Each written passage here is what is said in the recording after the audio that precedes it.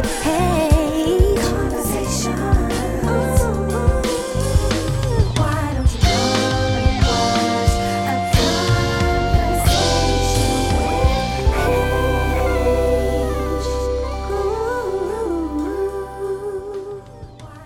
Welcome to Conversation with H, and we have another incredible, amazing guest, a wellness coach, a coach at K Go Life, a mentor at a more Destin. Okay, cool. A mental health blogger, a writer, speaker, creative content, art, wellness gifts, and personal care products. Go follow that at Penny Bell with an E Creations. She has been featured on BBC Ideas, D2R podcast, I Am a Vessel UK, La Art Magazine, Magnify, Collective, and much more. I formally introduced you to some of you guys know as Penny Bell, but this is Penny Jarrett. How are you doing today? What a lovely introduction. Thank you. I'm good. I'm really good. Thank you. Are you? I'm good. I'm good. We're getting through this day.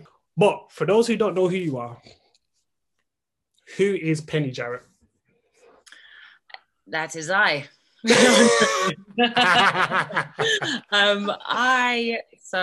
I guess the reason I am here like now is I guess I'm a survivor without sounding like an absolute slice of cheese.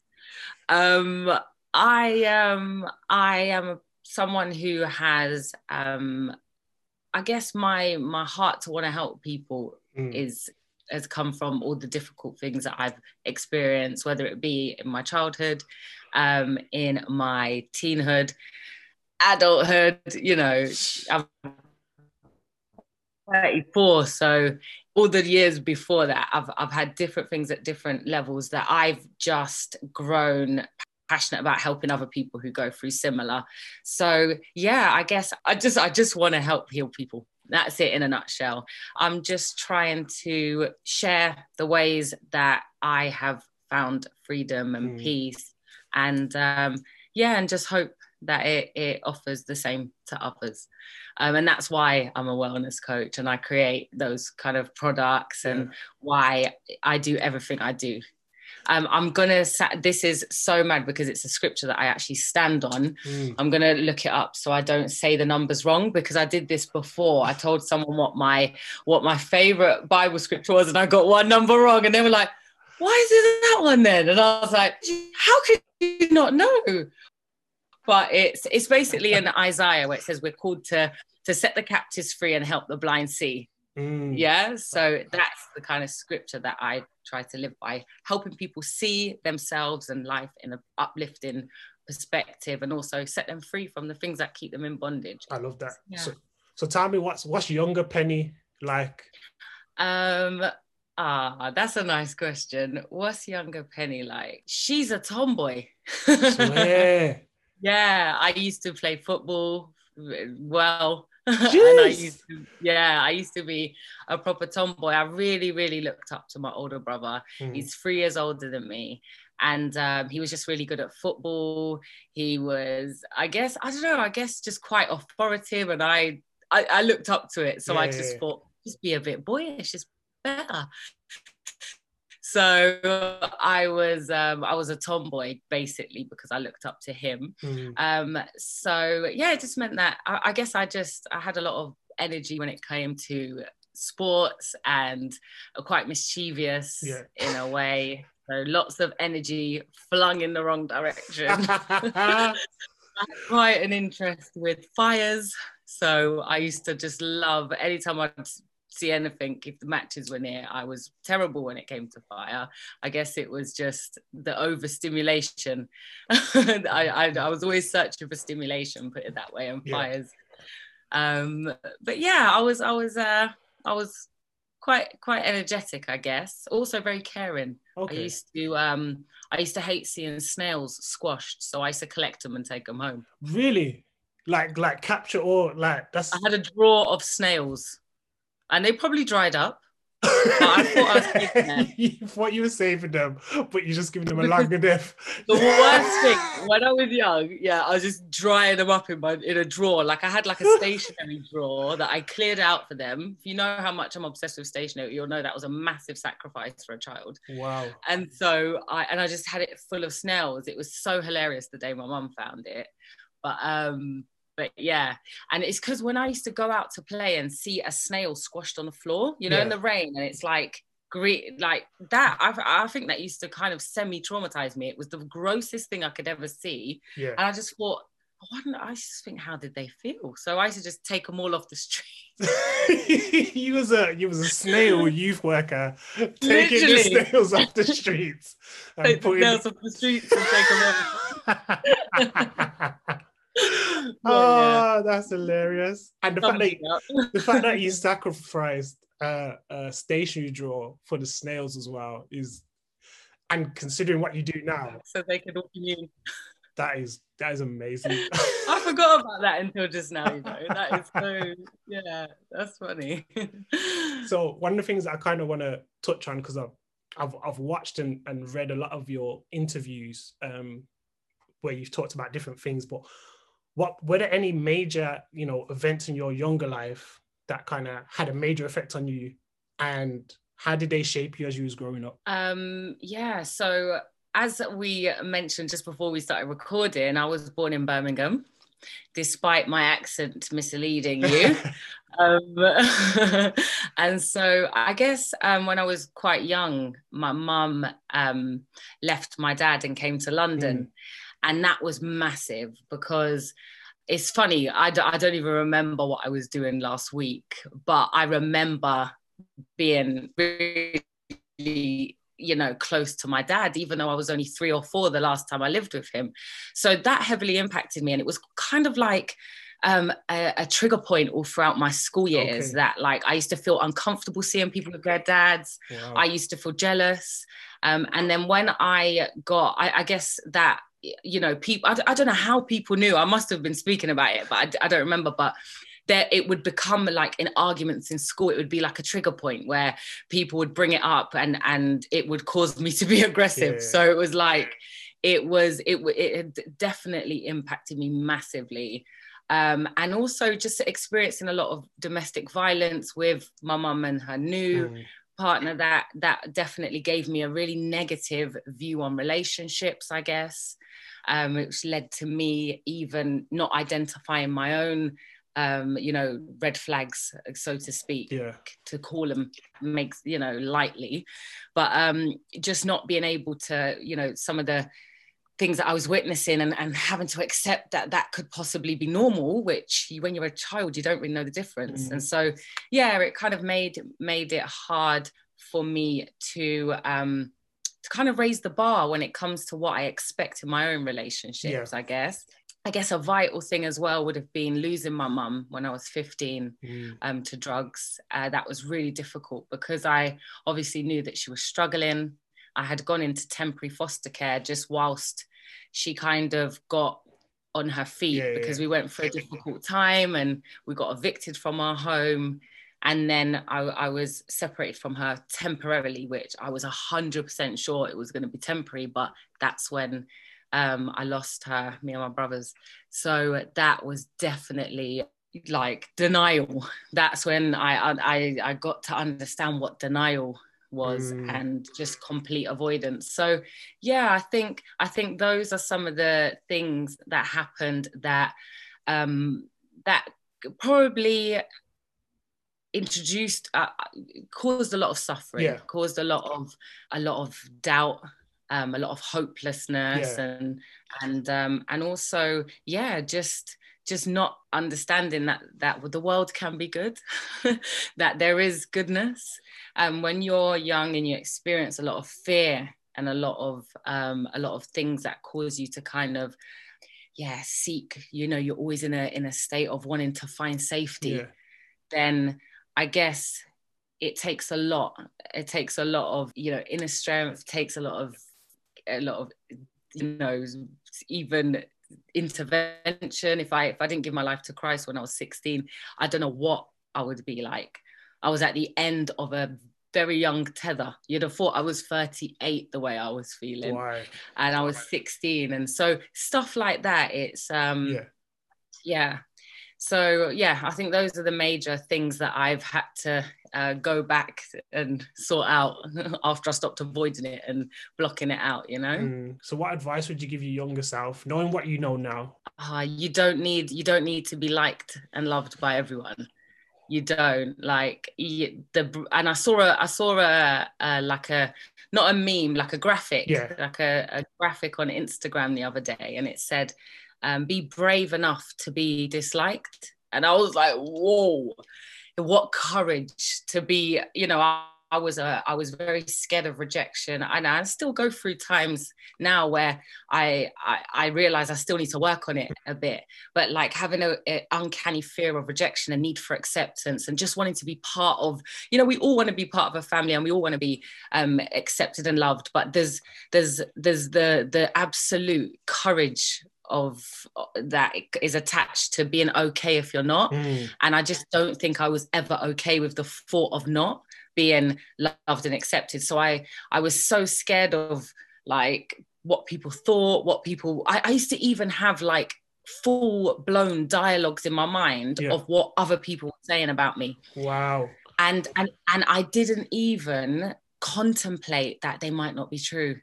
I didn't eat, you know, and this is like just thinking, oh, I bet that person thinks this, and I bet she's told her this, and it's overthinking, it's intrusive thoughts, but also it's a waste of time, it's a waste of energy. And it took until I was in my 20s for me to realize that, you know, all of that stuff was probably not even true. And I didn't even contemplate that all of these lies and these fears that I'd created around just wanting to be accepted and people, you know, it doesn't matter. Like, it doesn't, you know, you think of what your favorite food is. Mine's peanut butter. Not everyone likes peanut butter. Some people are allergic. Yeah, it's true. It's true. It's so true. You know, and I think the reason I would give that advice to my younger self, and in any way I'd try to drum it into her in so many different ways, is because there are things that I would have done, and this is just a small one. So like there's loads of things I would have done if I didn't overthink what other people would think about my decision. Yeah. But even this, and this is small, but it's from school. So like trampolining. I felt like I went through lots of image issues, completely paranoid and obsessed with being like thinking I was fat and being, you know, I suffered with eating disorders as well. So this mentality was creeping up on me from secondary school. And so I didn't go, when we had trampolining as a PE exercise, I know I would have loved that. I would have loved trampolining. Do you think I would have let anyone see me jump up and down? Just because of the fear of what I look like in front of people do you know how much I love a trampoline now? Listen, do you know how much fun trampolining was back then as well? Do you know? I would have probably done about 6 flips. I know what I'm like. I would have done stuff. I would have probably, you never know, I could have been doing gymnastics. Yeah, you would have been about this trampoline life. Yeah, you would have been about this trampoline life. I would have been doing stuff. Yeah. And it's just something like watching people in awe, enjoying the trampoline. And I was like, the only reason I didn't go on is because I was scared of what I would look like to others. And yeah, I get it. And I'm not like this in my younger self, like you wasted our time. Yeah. But I'm just saying, like, I wish she just enjoyed her experiences without caring about what others thought. Yeah. So you talked about it a little bit earlier in terms of, you know, finding God at 16. Was that because of, you know, your mum passing and then you kind of started to believe in God, or was there more that happened to get you to that point?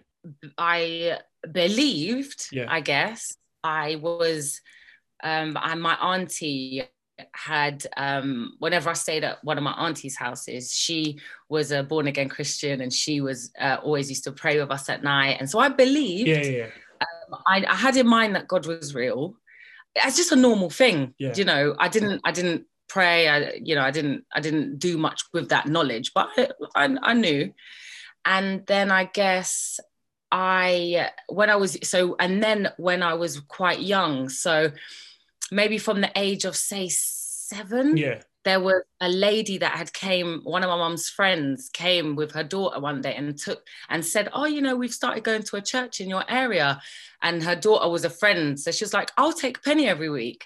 And so from the age of like, what, you know, when I think about this now, what a blessing.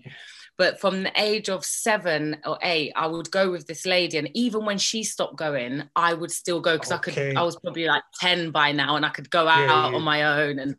And them days you could go out at 10 on your own. And the church was like just across the road from our house. And so I was like heavily involved and taking part in this little Christian center, basically. Yeah. And so as I was growing up, the lady who led the Sunday school became like, you know, really important to me. And then when my mum passed and when I moved out of the area, she got in touch and she actually invited me to a Christian camp experience when I was 15. So just after my mum had passed. And so going to the church the whole time, I knew God was real. I knew, you know, there was a song and it was like, I knew that if I was scared, I could sing this song and God would be there. You know, like there was this song, if I am scared, scared, scared, if I am scared, God is there. You know, them like them rhythms there. Yeah. Them rhythms, yeah. And I just with it. So I knew, you know, that there were these little nursery rhymes from Sunday school that I was completely sure of, but I didn't like have a relationship with God. Yeah. And then, yeah, it was at that, I was 15. I went on this week-long retreat. It was at Ashburnham, actually, which has become it's a place where lots of different Christian organizations have events. Yeah. It's become one of my favorite places now because I've been back. But yeah, I went there, and because I was in like the early stages of being in foster care, and it was like quite strict, which saved me as well. But I just saw it as, a week away. Yeah. I'll bring one of my friends. We'll smoke in the woods. Vibes. Yeah. We'll take this opportunity to have a holiday, you know. And cut a long story short, while I was there, I was given loads of leaflets. I had a lovely time, and it was just the most lovely, well-needed experience. And loads of flyers and leaflets were going around. And about, you know, after that, there was a time when I was on the bus and I remember I was on the 18 bus. I was feeling so low and hopeless. I was like smoking and you know, the rest of it, just not in a good place. And I sat on a bus and I was just like, you know, God, if you are real like that, like all those people at that retreat were talking like you were like real, then I need you, and I need to know that, because I can feel that, you know, things aren't I'm not feeling good. I'm not understanding why my mom's not here, and I feel better when I'm smoking. This can't be life. So out of nowhere, I went into my bag. I don't know if I was getting my phone. Did I have a mobile phone? Did mobile phones exist then as well? I want to know. Nah, yeah. Use good. Yeah. I had a Nokia with an aerial. Oh, you know, like them old school ones that you had snake. You changed the face. Yeah. So I might have just been going in there or I might have been getting my CD man. Yeah. Yeah. For anyone that's not from that era, you put CDs in it and you carry it around. You just close it and you just no, Discman, not CD man. That's a new thing. That's a new one.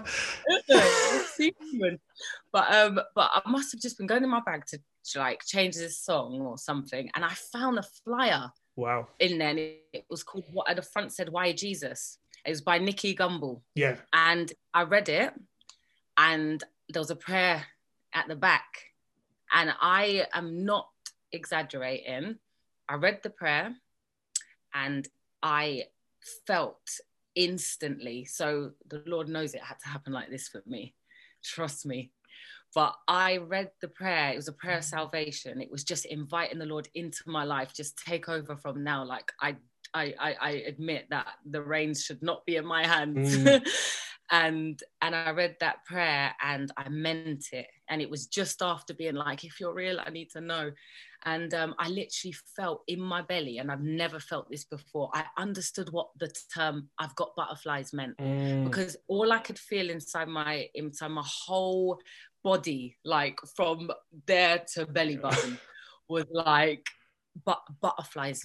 And it was like the butterflies were full of love, and they were just flapping around in me, and I was just filled with love for the first time in such a long time, and I felt it was so real and tangible. And I got off that bus, and I was far from where I live.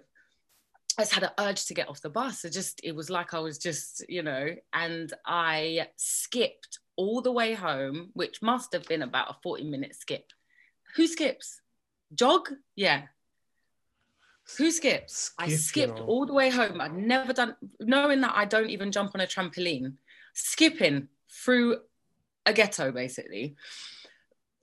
And I was singing all of these songs that I'd heard in church in the younger years. And it wasn't nursery rhymes. It was what they used to sing it was all like Matt Redman songs and Tim Hughes and like these. All them worship and songs. I never even remembered that I didn't even know I knew these songs. It was just skipping and worshiping, and that was it. Wow. And I was like, I couldn't have just gone by faith. I needed to feel that. I was feeling loveless, and that's what I got filled with that day. And yeah, the rest, what's that, 16? So wow, that's like 18 years ago. Wow. And you know what's kind of amazing about that story is that some of the things that you didn't even consciously take in, those songs you didn't consciously take in, but as soon as it got to that moment where you said, I needed God, them songs just started to come back. You said you skipped home 40 minutes. That's mad. To skip like in the ends, skipping home. Yeah. People are wondering what's going on over there. So the fact that you skipped home and you was just like, that is crazy. Yeah. Wow. It was out of this world. And it was then that I knew that, that he's real. He's real. It's not just a fancy idea to keep us going. He's real, and he loves us. And yeah, I basically, every single friend that I had at that point are now also Christian. And you can imagine what I was going on with. Hey guys, guess what? Yo, you know about Jesus though? Jesus. You see those Greek myths we heard in Sunday school? They're real. I can imagine you convincing them, like, listen, guys, listen. Because I used to see all, like, when you're hearing stories of like Moses and Abraham, it's similar to I used to just feel like it was similar to the Greek myths I used to hear in school. Yeah. And then when you realize, you're like, well, this is a whole world that do you know what I mean? Yeah. It's and obviously they would have seen a transformation in you as well. In terms of you've now changed, and it's like, hold on, what's Penny going in with right now? What happened to Penny? What's going on? Wow, she's got joy. You get exactly. And with this next question, I don't want to feel like I'm skipping 15 years of your life. But you go from Penny, age 7, going to church, meeting this woman, joyous, and obviously then your mother passing away, that affecting you growing up, you and your family as well. And then you kind of, shortly after that, you go into the youth camp for a week, then hitting 16, kind of being on the bus, getting off the bus. Well, having that kind of that moment with God, getting off the bus, skipping for 40 minutes all the way home. Fast forward and tell me if there's a key point so I don't fast forward to 30. But fast forward to 30, you go and find out that you have ADHD. What's that like? Oh, mate, we battle not flesh and blood, but principalities and powers, I tell you. The battle was on, basically. I was just caught up in between 16 and all that time. It was mad because I was also a year into, so the first serious relationship that I ever had, it was somebody that I'd met when I was 15. So just before my mum passed.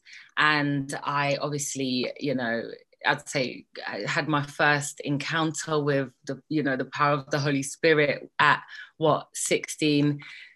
What, like, the magnitude of that gift and that intervention, because it was at 16, so at 15 again, sorry, and then at 16, the relationship that I was in, and it was just very young, you know, you're 15, there's not, how intense can a relationship be? But at 16 is when the person that I was with started being abusive, physically, violently, and emotionally, and so I was in, up until the age of 21, I was in a very, very severe, I don't know what so the terminology, I don't want to use the wrong terminology, but I was in a very abusive relationship.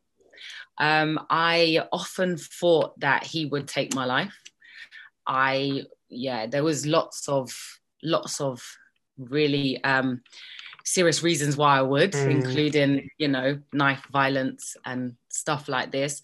So a lot of my journey with the Lord was escapism. Wow. Because I was just constantly trying to adjust to life with a new family who became, you know, I was in foster care. It was permanent now. You know, even calling it foster care seems offensive now because it's my family now. I was very blessed by them and the fact that I had them, but I just was so insecure. I thought that at any point I could get kicked out, and you know, so I was trying so hard to just be accepted, but also I was being abused very, very severely, and so my relationship with the Lord was just like a blanket. It was very, I was in church as much as possible, but then I wonder at times if that was it was a gift and it was needed, but I wonder if I wasn't being abused in the way that I was, if I would have been so, you know, so the Lord in the church. Wow. Yeah, if I would have been so into it, because the reason I say that is because when I came out of a relationship, and it was, I didn't even come out. It was, they got arrested for something completely unrelated to our relationship, but they went to prison.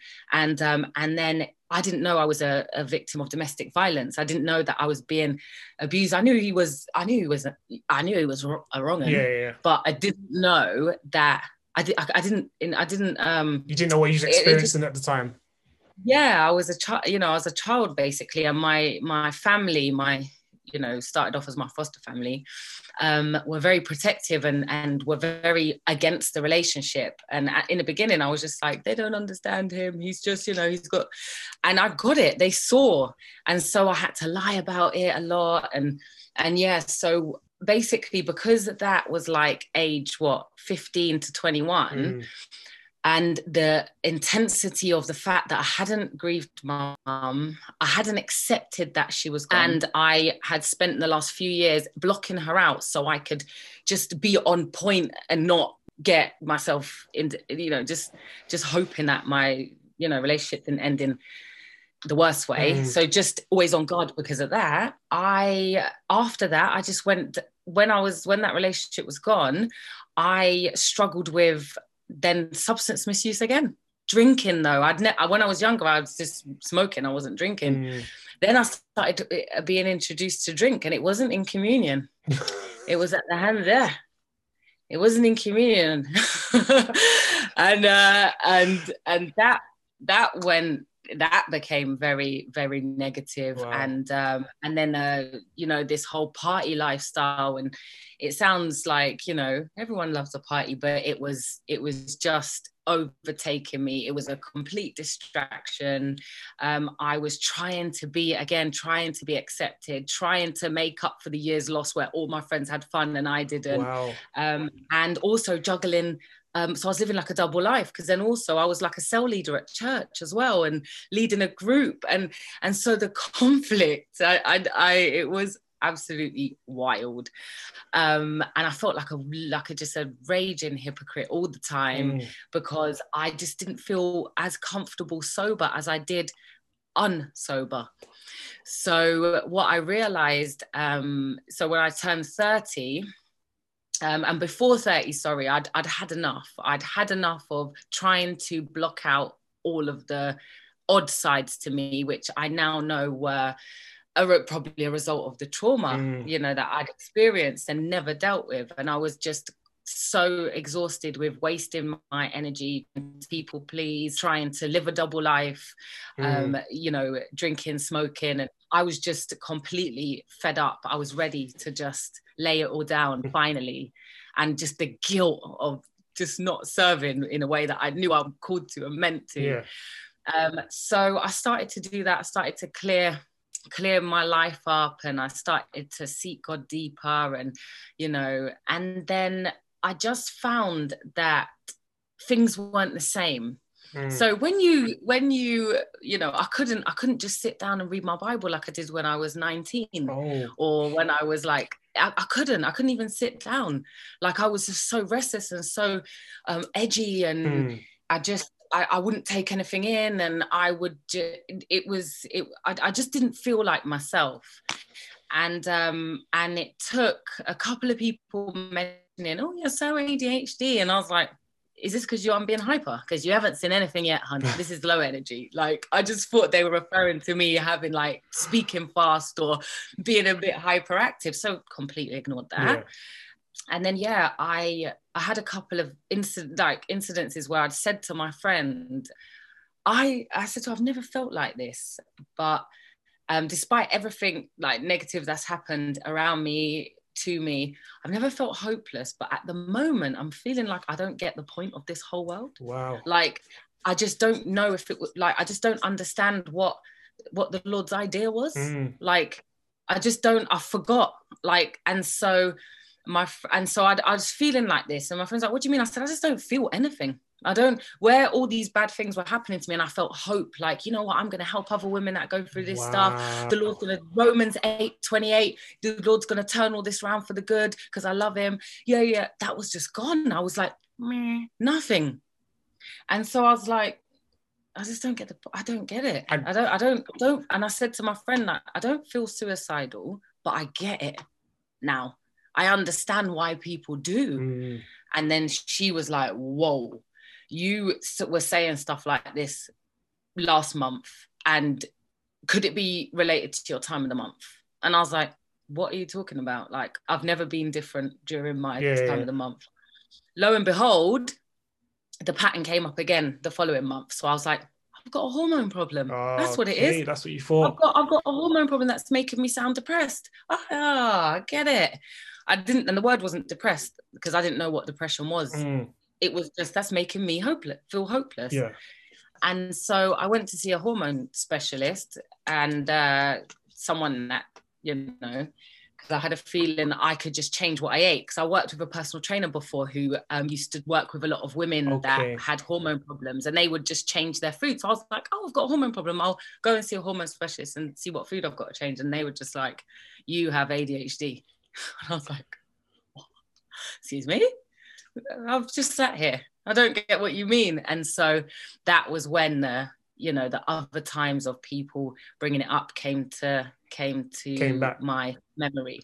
I started to understand why people had said it, and it wasn't about hyperactivity. It was about the only feeling stimulated if I'm concentrating on 3 or 4 things at once. And so my friends would be at my house and see that I was cleaning one room, cooking one thing, and just darting around the house between each thing just to remain stimulated. So someone who knew what ADHD was saw that, but didn't explain why. So that's how it came about during a life cleanup. You know what? You know what's like mind-boggling to me as well is that all the times where you needed hope throughout your life, God was such like everything felt like I can lean on God, I can go to God, I can go to God, I can go to God. But in the times where you felt like, okay, I'm going to give this all to God now, was like when everything that you'd kind of, not everything, but that thing that you kind of covered wasn't enough? So even you just saying that, it's a good way to articulate it is, you know, healing. When you say, you can picture that, I'm going to just submit to God fully. My life, you know, and I done it. Yeah, Lord, my life is yours. Use me. Just heal me, free me, use me. So that I can you there. Yeah. And that's where I was. But then it was like, oh, and now this, now that. But that was day one of the process, the refining process to be used. Not that you can't get used in a process, not that he can't use you during all of that bit, but there is a level of spiritual maturity and development that we all want to get to, that where we are, you know, careful with our words, careful with our thoughts, loving our neighbor as ourselves, and doing things that help us to uplift everything and everyone around us. And we want to get there. But on the route to getting there, you got to get rid of all your attitude problems, all your toxic behaviors, all of the, you know, limiting beliefs, all of the physical habits that are not edifying. He'll still use you in all of that. And it can feel like it's absolutely like, oh, yeah, but I just submitted the other day. Why now? And it's because it's in that prayer of submission that you said, I'm ready. And so that's when the refining process starts. And they say, you know, with diamonds, they need fire. So yeah, you'll go through the fire, but you won't get burnt. That's what Daniel said. Wow. Wow. Yeah. So yeah, it is. I noticed, I'm realizing that when you said it as well, actually, it's an answer to prayer, but it feels so painful, especially when you feel like all of the stuff that you're experiencing, which is difficult, is you know, when I submit to the Lord and, you know, all of this, I'll be healed. One touch from the King changes everything. And I used to stand on that song, just one touch from the King. And I used to be like, yeah, when I submit, when I'm good enough, he'll touch me and I will be healed. And I won't be, you know, needing alcohol or needing to be a people pleaser to feel valuable. Because I would have submitted, I would be a good girl, and I would be healed. And then you get told you've got a brain disorder, which is incurable, and actually you're not getting healed, hun. And you're like, wow. Oh, okay. Do you know what I mean? It's like, it rocks you and your faith. Do you know what? As I'm listening to you talk as well, it's so true what you're saying in terms of, as soon as we're like, yeah, God, I'm here, I'm ready to serve you, there's always something where, okay, let's peel back that. Let's peel back this, let's peel back that. But sometimes we feel like, God, me giving you everything is I'm ready. I've done all I need to do. Just come, look at me, I'm ready. And I can only imagine what was going through your thought process at the time where you're like, okay, I've seen the world this way for 30 years of my life.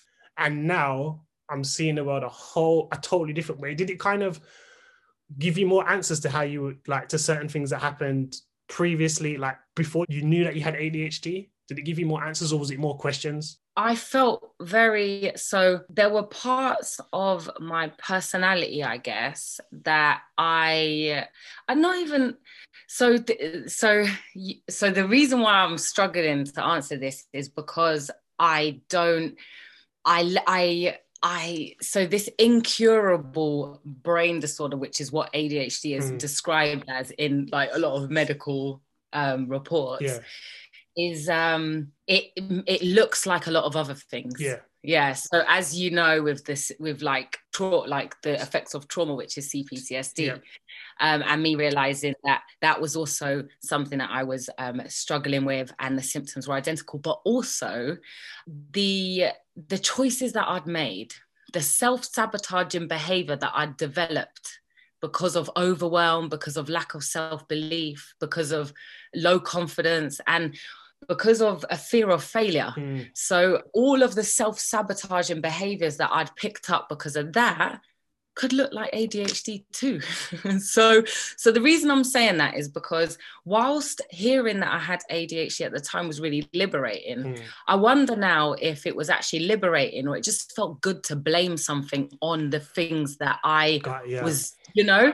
And I'm not saying that it's people, you know, because a lot of people who have ADHD and go through ADHD have a horrible stigma attached to, people that have ADHD are just blaming ADHD for everything. Like, no, I see why I got diagnosed with ADHD. Like I see, I have, like, if there's 100 symptoms, because there's around 100, I've probably got 98.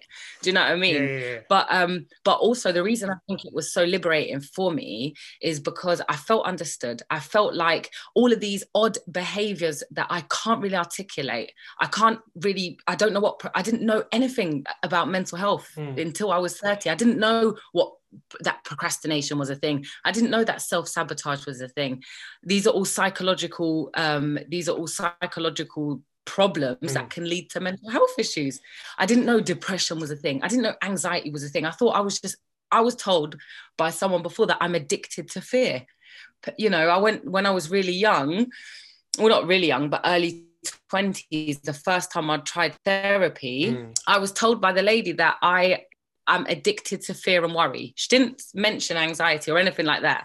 So I was like, okay, I find things to worry about sometimes when there's nothing. So I must have just been so used to being worried that when worry's not there, I'm searching for it just to feel normal. Wow. So that made sense. I didn't know anything about like mental health labels. So finding out that a lot of the things that I was struggling with, from, you know, procrastinating to forgetfulness, fogginess, inability to concentrate, hyperactivity, oversharing, social anxiety, rejection sensitive, emotional dysregulation, all of these things that I saw as flaws within myself that I'd have to pick out one by one to heal and to grow my confidence in, which can feel like a lifetime task. It felt quite good to know that they all just fall under one thing. So if I learn to manage that one thing, I'll be free. Yeah. And whilst I was told at first, which felt quite debilitating, is that it's incurable, I was there. That got me for a while. But then I started to look it up and I started to realize this isn't incurable. It feels impossible to look at every single symptom that I'm talking about and other ones that I haven't even talked about and think, you know, who can manage all of these at once and be cured? Because especially when it's a parent going in talking about a child, because that's what ADHD is more common in. Yeah. And so it's like, yes, it's incurable. We can't cure it, but we can manage it. And I beg to differ, because I know that all of the symptoms that I personally struggle with and other people I know, whilst medication can help and can be a support, you can reverse them all. And then you know, you might still be neurodiverse, which is a word used for not having a typical brain. Which brain is the same? The terms is just, you know, it's so much. And so whilst I was like owning this label, my ADHD brain, and I am very grateful for having the opportunity to understand myself through my diagnosis. It's not going to be mine forever. I do know that. And as I'm working on all the symptoms I struggle with the most and finding ways to combat them, I won't be describing ADHD as mine anymore. And I'm sure of that. So I did get a lot of freedom in, you know, liberation. But then I do also feel like that was partly because the blame came off of me. And it's like I stopped blaming myself for my shortcomings and I blamed my brain, you know? And so, yeah, it was at first, it was like, wait, all of this stuff that I thought I was going to heal from, I'm not going to heal from. What from? So by submitting to the Lord and praying more and you know, using the word as a weapon, I'm not actually going to be free from this stuff. I'm stuck with it. So that hit me. But then I figured out, no. I will help. That's what I'll do. And I will share what I learn on my journey. And so, yeah, I forgot your question, but I know I've answered it. No, you definitely answered. The thing, you know what's amazing as well? You answered that question and a couple other questions I had on top of that. So now, Really? I'm just like, okay, let's move through the list. Let's move through the list. But one of the amazing things, especially when I've been following your journey for years. And it was only kind of the last 2 years where I kind of saw you put in a light where, you know, you do more conversations, more speaking more about, you know, suffering ADHD and stuff like that. And for me, it was eye-opening because especially where I've come from, mental health in general, especially when I was younger, wasn't really spoken about like that. So it wasn't a thing. It was just something's wrong with that person, or there's something not too right with that person, and that was it. But now, as we're kind of moving into being in the 21st century and kind of, especially kind of the last 5 years, mental health has definitely become something that is more spoken about, especially with kind of social media and those types of things. So when you speak about ADHD, it opens my eyes to understanding something that was very limited to me in terms of being spoken about in earlier life, in growing up, in seeing people who I knew had ADHD, but not understanding, okay, they've got ADHD. I don't understand what exactly it is, but I just know that there's certain things that we do slightly differently. And there's certain things that, like you spoke about, I think it was on the BBC Ideas a couple of years ago, where you were talking about hyperfocus, and me noticing that certain people just have an ability to just focus in on this thing. And I'm like, trying to talk to this person or do X, Y, and Z. You're just like, yo, listen, yo, what's going on? You cool. You're all right. It's been 5 hours. You've been drawing this picture for 5 hours. I don't know how you've done this. But it's those types of things where I didn't fully understand. It was literally, as you said, just a label without understanding the context and the construct of what it is. And I think that's amazing that how you speak about it just here as well, but in general, even just today, I've seen you on a few Instagram lives and stuff like that, speaking about it. And it's an eye opener to people. And I think it's amazing what you do. So if you ever feel like it might feel like it's getting too much in terms of speaking about it, I have to just reiterate that you are opening so many people's eyes to some things that they've heard and seen the label, but not understand the context beneath it. And what you do great is give context and construct to what is actually underneath it. Yeah, thank you. Which is amazing to me. Really encouraging to hear. Thank you. But then a year later, complex post-traumatic stress disorder. I know, mayhem, AKA. And especially because it has similar kind of, as you spoke about already, it has similar attributes to ADHD. What are you thinking at that point when that happens? And does that explain some stuff as well? So I'd been managing, it's funny because I haven't even written an actual blog post about ADHD since. So I've been speaking about it more, but I went through a few difficult situations. There was, and I'm sorry if this is triggering to anyone, I'm going to mention suicide. So I just thought I'd say that if anyone's listening and doesn't want to hear it.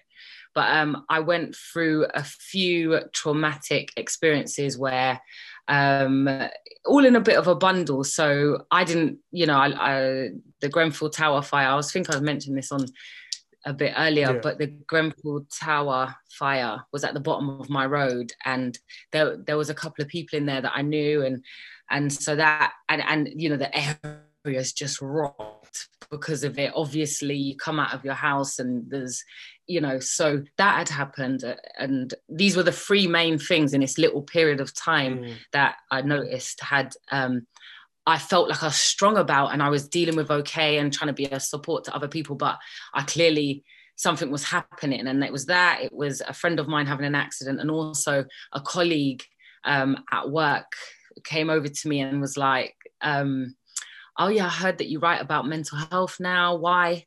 So I was like, yeah, because we used to sit together, but we don't anymore. And the office is so big that if you don't sit with someone, sometimes, you could not see them again. Yeah. And so he had asked me why I was writing about mental health. I explained to him that since we last knew each other, I had been diagnosed and understood more about mental health. So I'm just sharing my journey, and I'm trying to help other people to feel comfortable speaking about it and seeking help and stuff. And he was like, can me and you speak? And I was like, oh, and he goes, yeah, like someone else told me to come to you.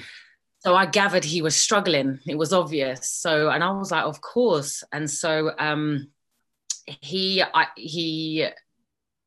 so as we were, I was about to send him some links. He said to me, can you send me links to your blog? And then I will call you if that's okay. And we talk. So I was about to send him the links, and we worked in sales, and it was a sales floor, and a manager was walking past, and we're from different teams. So he was like, we both scarpered. It was like billing day, last day of the month. You got your last day to get your sales in. You are not from this team. What are you doing over here? It would be, There's no time for chit chat. Come on, guys. No, not two different teams anyway. And you're obviously, he was from a total different. So anyway, cut a long story short, he went back to his seat or something, and I forgot, and he killed himself that day. And so I just stopped writing. I stopped talking about mental health. I felt like such a hypocrite. I was like, I'm doing everything I can to help people online, and I'm not helping people that come up to me in the flesh.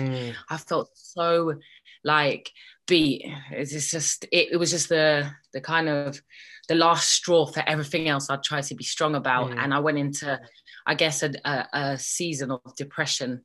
I couldn't manage my ADHD anymore. Everything that I'd learned on how to manage it without medication, it was just like, but go away. I was back drinking in the evenings to, as soon as I got in from work, just to close my mind off from everything I was feeling, which are patterns that I had left, And and I clocked that I can't manage my ADHD anymore. It's gone through the roof.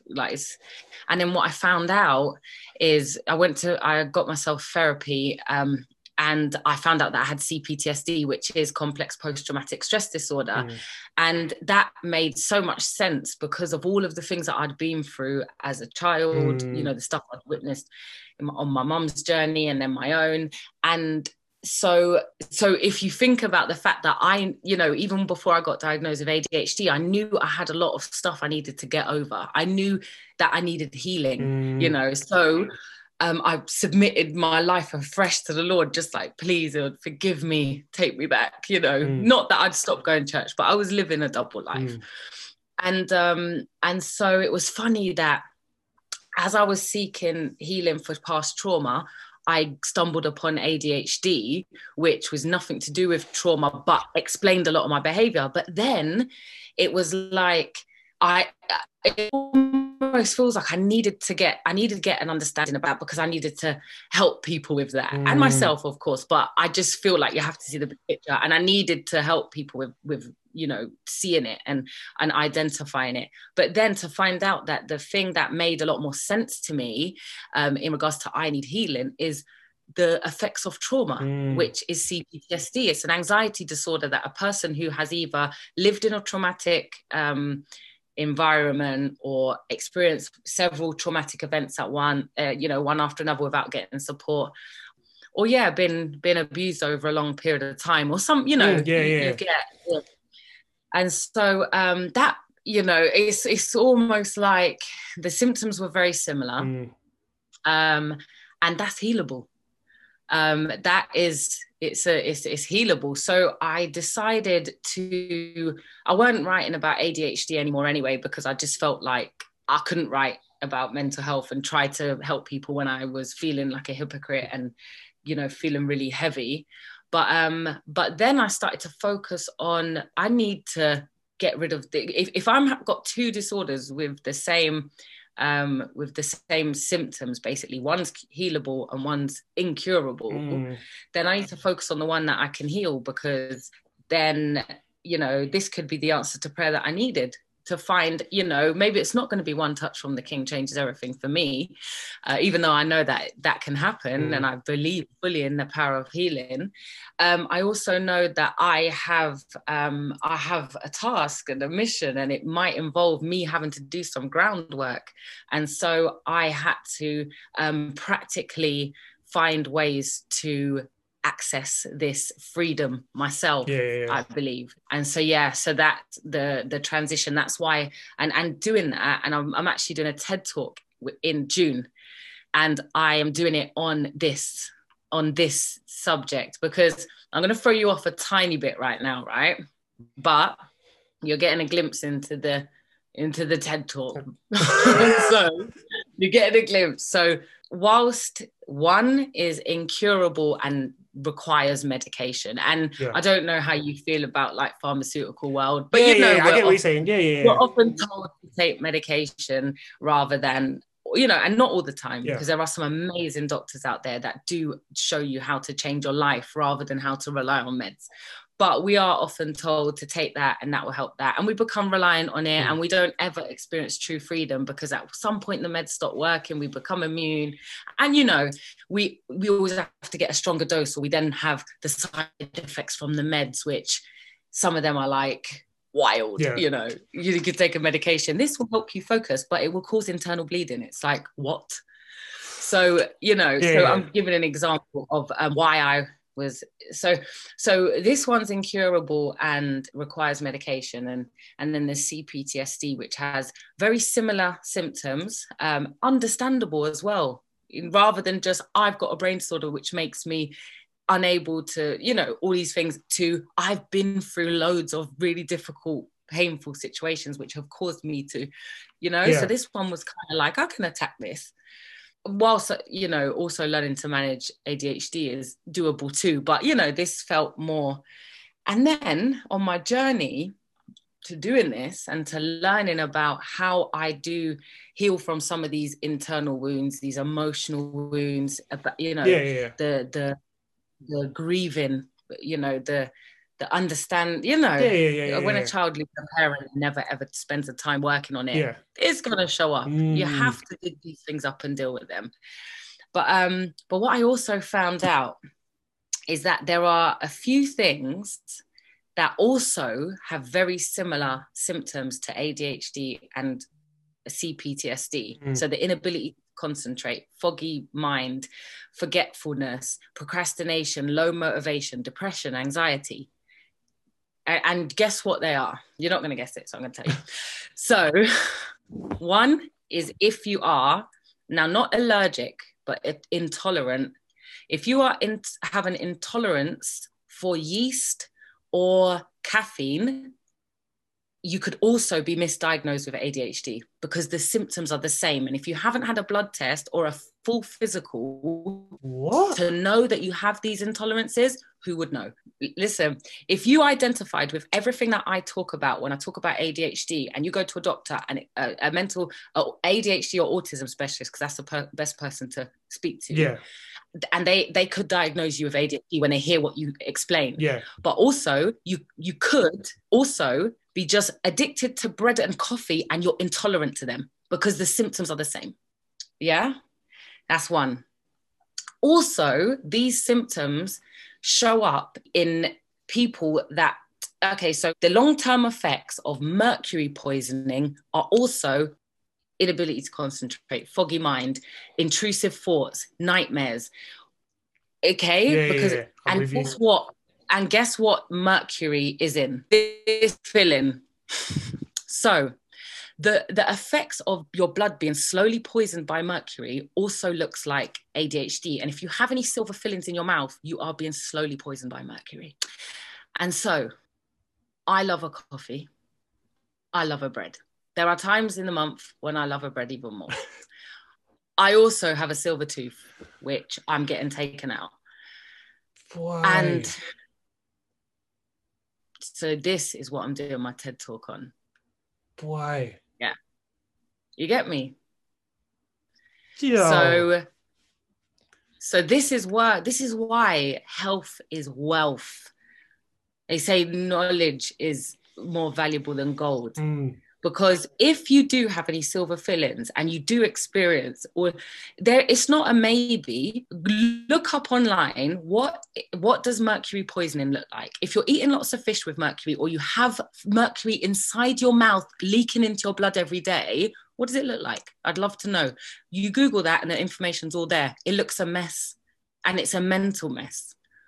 And we could very well be a nation of adults who are all having severe problems at a certain point, because that's when the blood started to get so, that's when it started to manifest. It's like, you know, I was saying again earlier, and you can smoke cigarettes every single day of your life, but you might not get lung cancer until you're 55. You don't smoke a cigarette and your lungs pop down.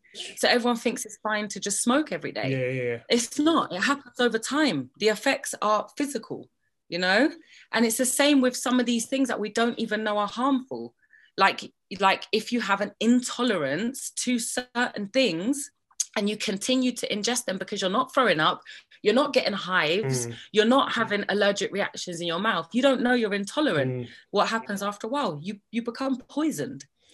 Your body becomes poisoned, and your blood becomes poisoned, and it affects your tool.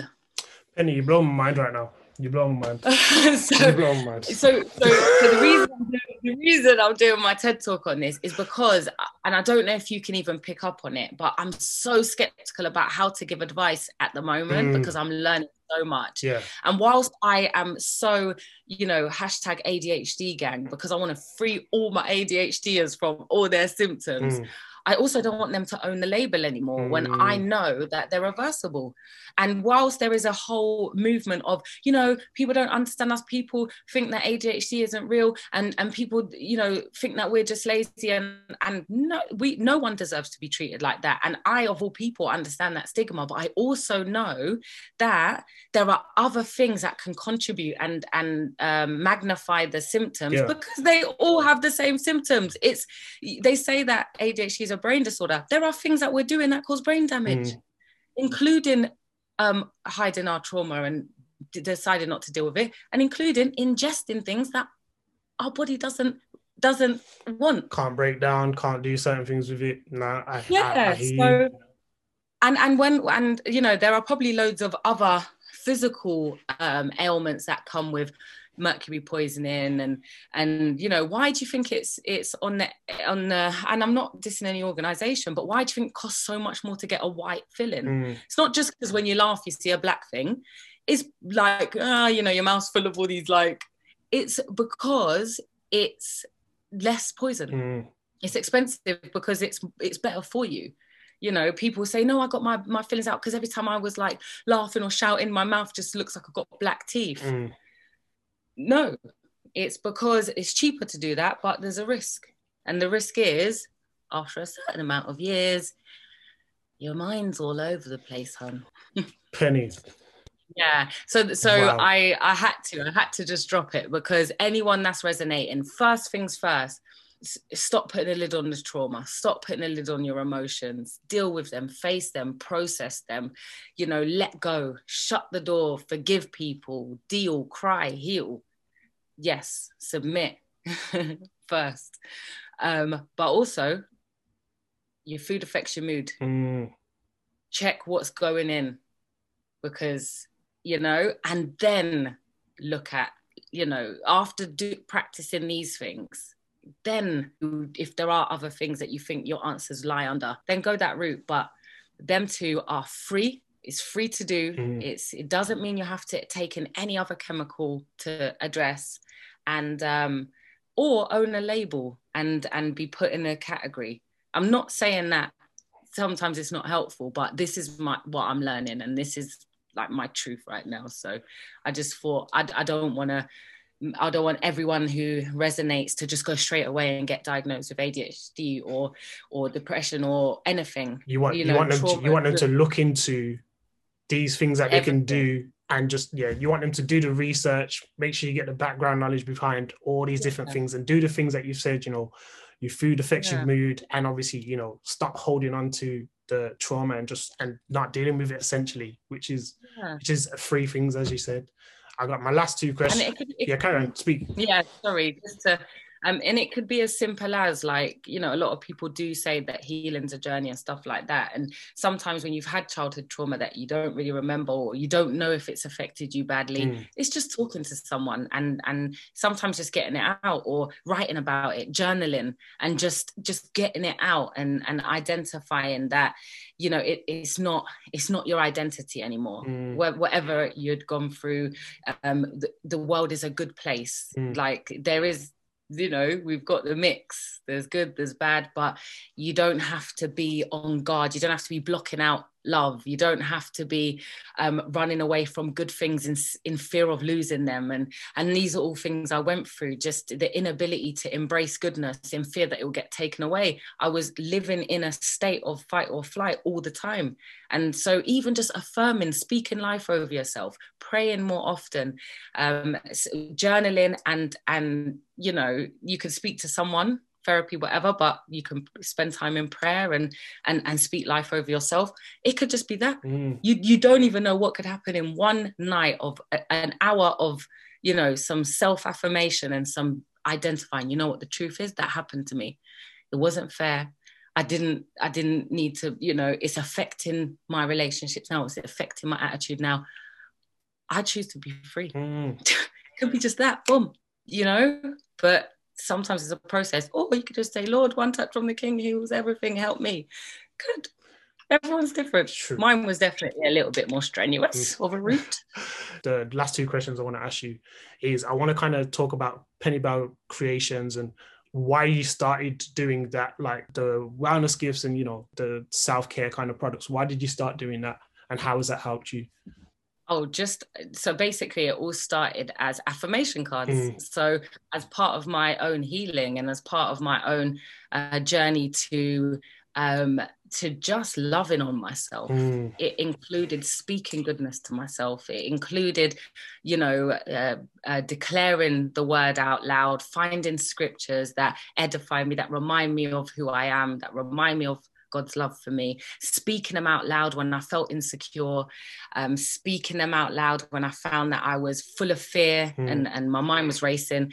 So when I learned the power of affirmations through it changing like my own life, my own mental state, sometimes instantly, but definitely over time, I also in the same kind of instance found that whilst at work, because I was in sales, as I mentioned earlier, and I used to call a lot of recruiters up, and I used to work for Total Jobs, so it's like a job board, and I used to call I used to have to be on long calls, and I would find that sometimes towards the end of the conversation, I'd just drift off.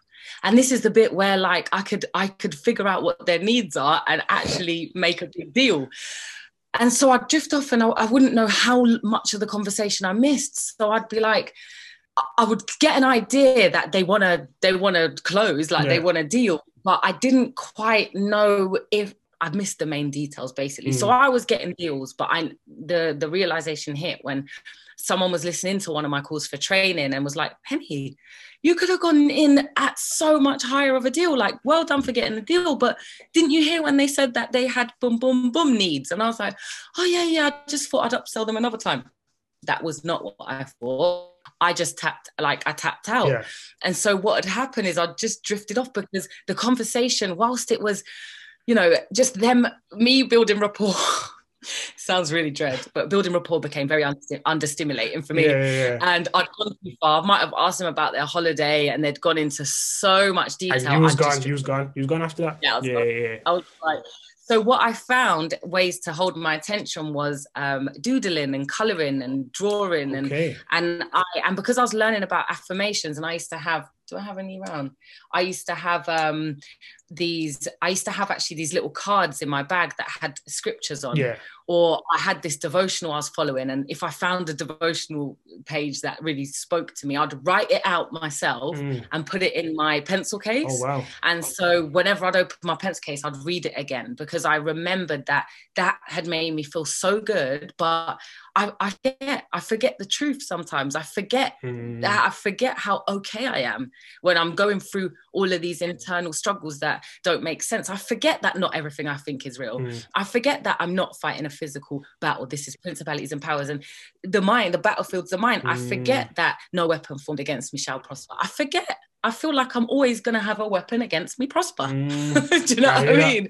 So I knew by writing them down, I would remember. And it just so happened that I begun writing affirmations whilst on the phone at work. So I got to concentrate by doing something that I was enjoying. Wow. So colouring in and creating these cards wasn't distracting me from the call. It was actually making me be able to hear the person more because my brain wasn't searching for stimulation down in Timbuktu. It was right there. It was stimulated by the colours. So I was able to hear the conversation more. And then so I wrote a blog post about it and loads of people, I said, if anyone wants some, let me know. Well, that was a big thing to do because I didn't realize how many people would want them. But I started to send them out to people. Yeah. So just giving people a little card with a couple of affirmations cards in it. And then months later, someone said to me, they said, this blog post really helped me. Where can I buy the cards? And I was like, why?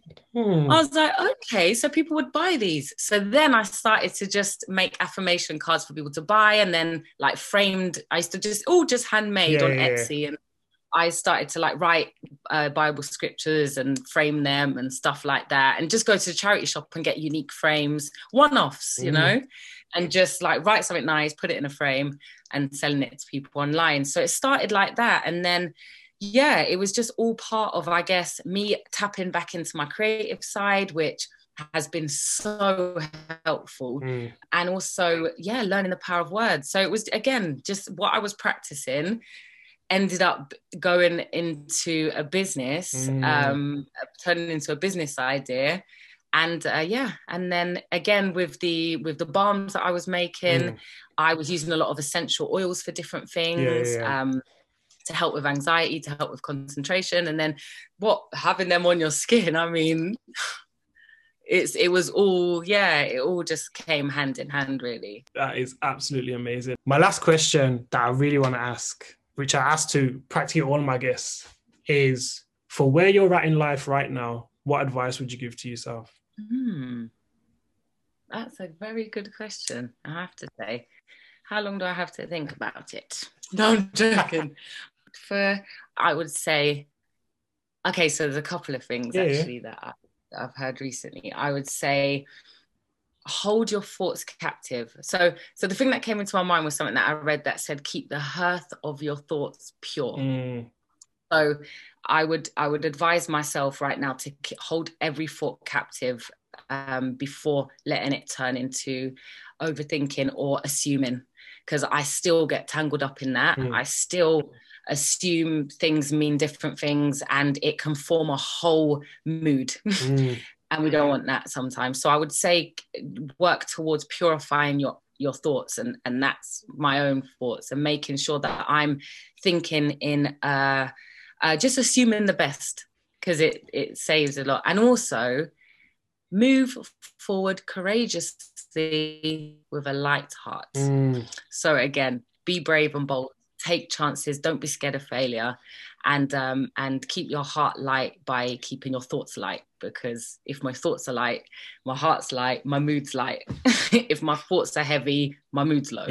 So I guess those two, and that's what I would try to practice. Penny Jarrett.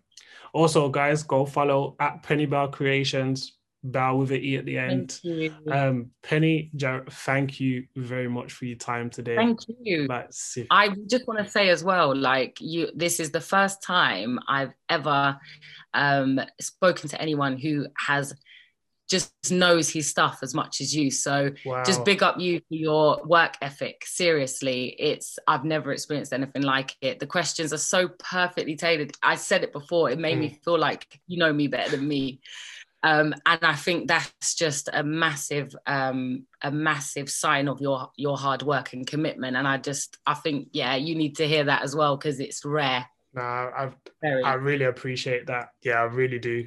I just try and make sure that each guest, I know as much as I can about them, and not just about them. I don't want them to feel like they're just having, for those who have had interviews or conversations before, I don't want them to feel like just having another conversation talking about the same thing. I want to make sure that we tap into who they are as a person, because essentially Conversation with H is about the person that I speak to. So thank you. I really do appreciate that. It's big. It's very impactful. That level of beforehand research, whatever it's called, pre-search, is that's a good one. Is very impactful. So I think Proud of yourself for that. Thank you. Defo. Thank you.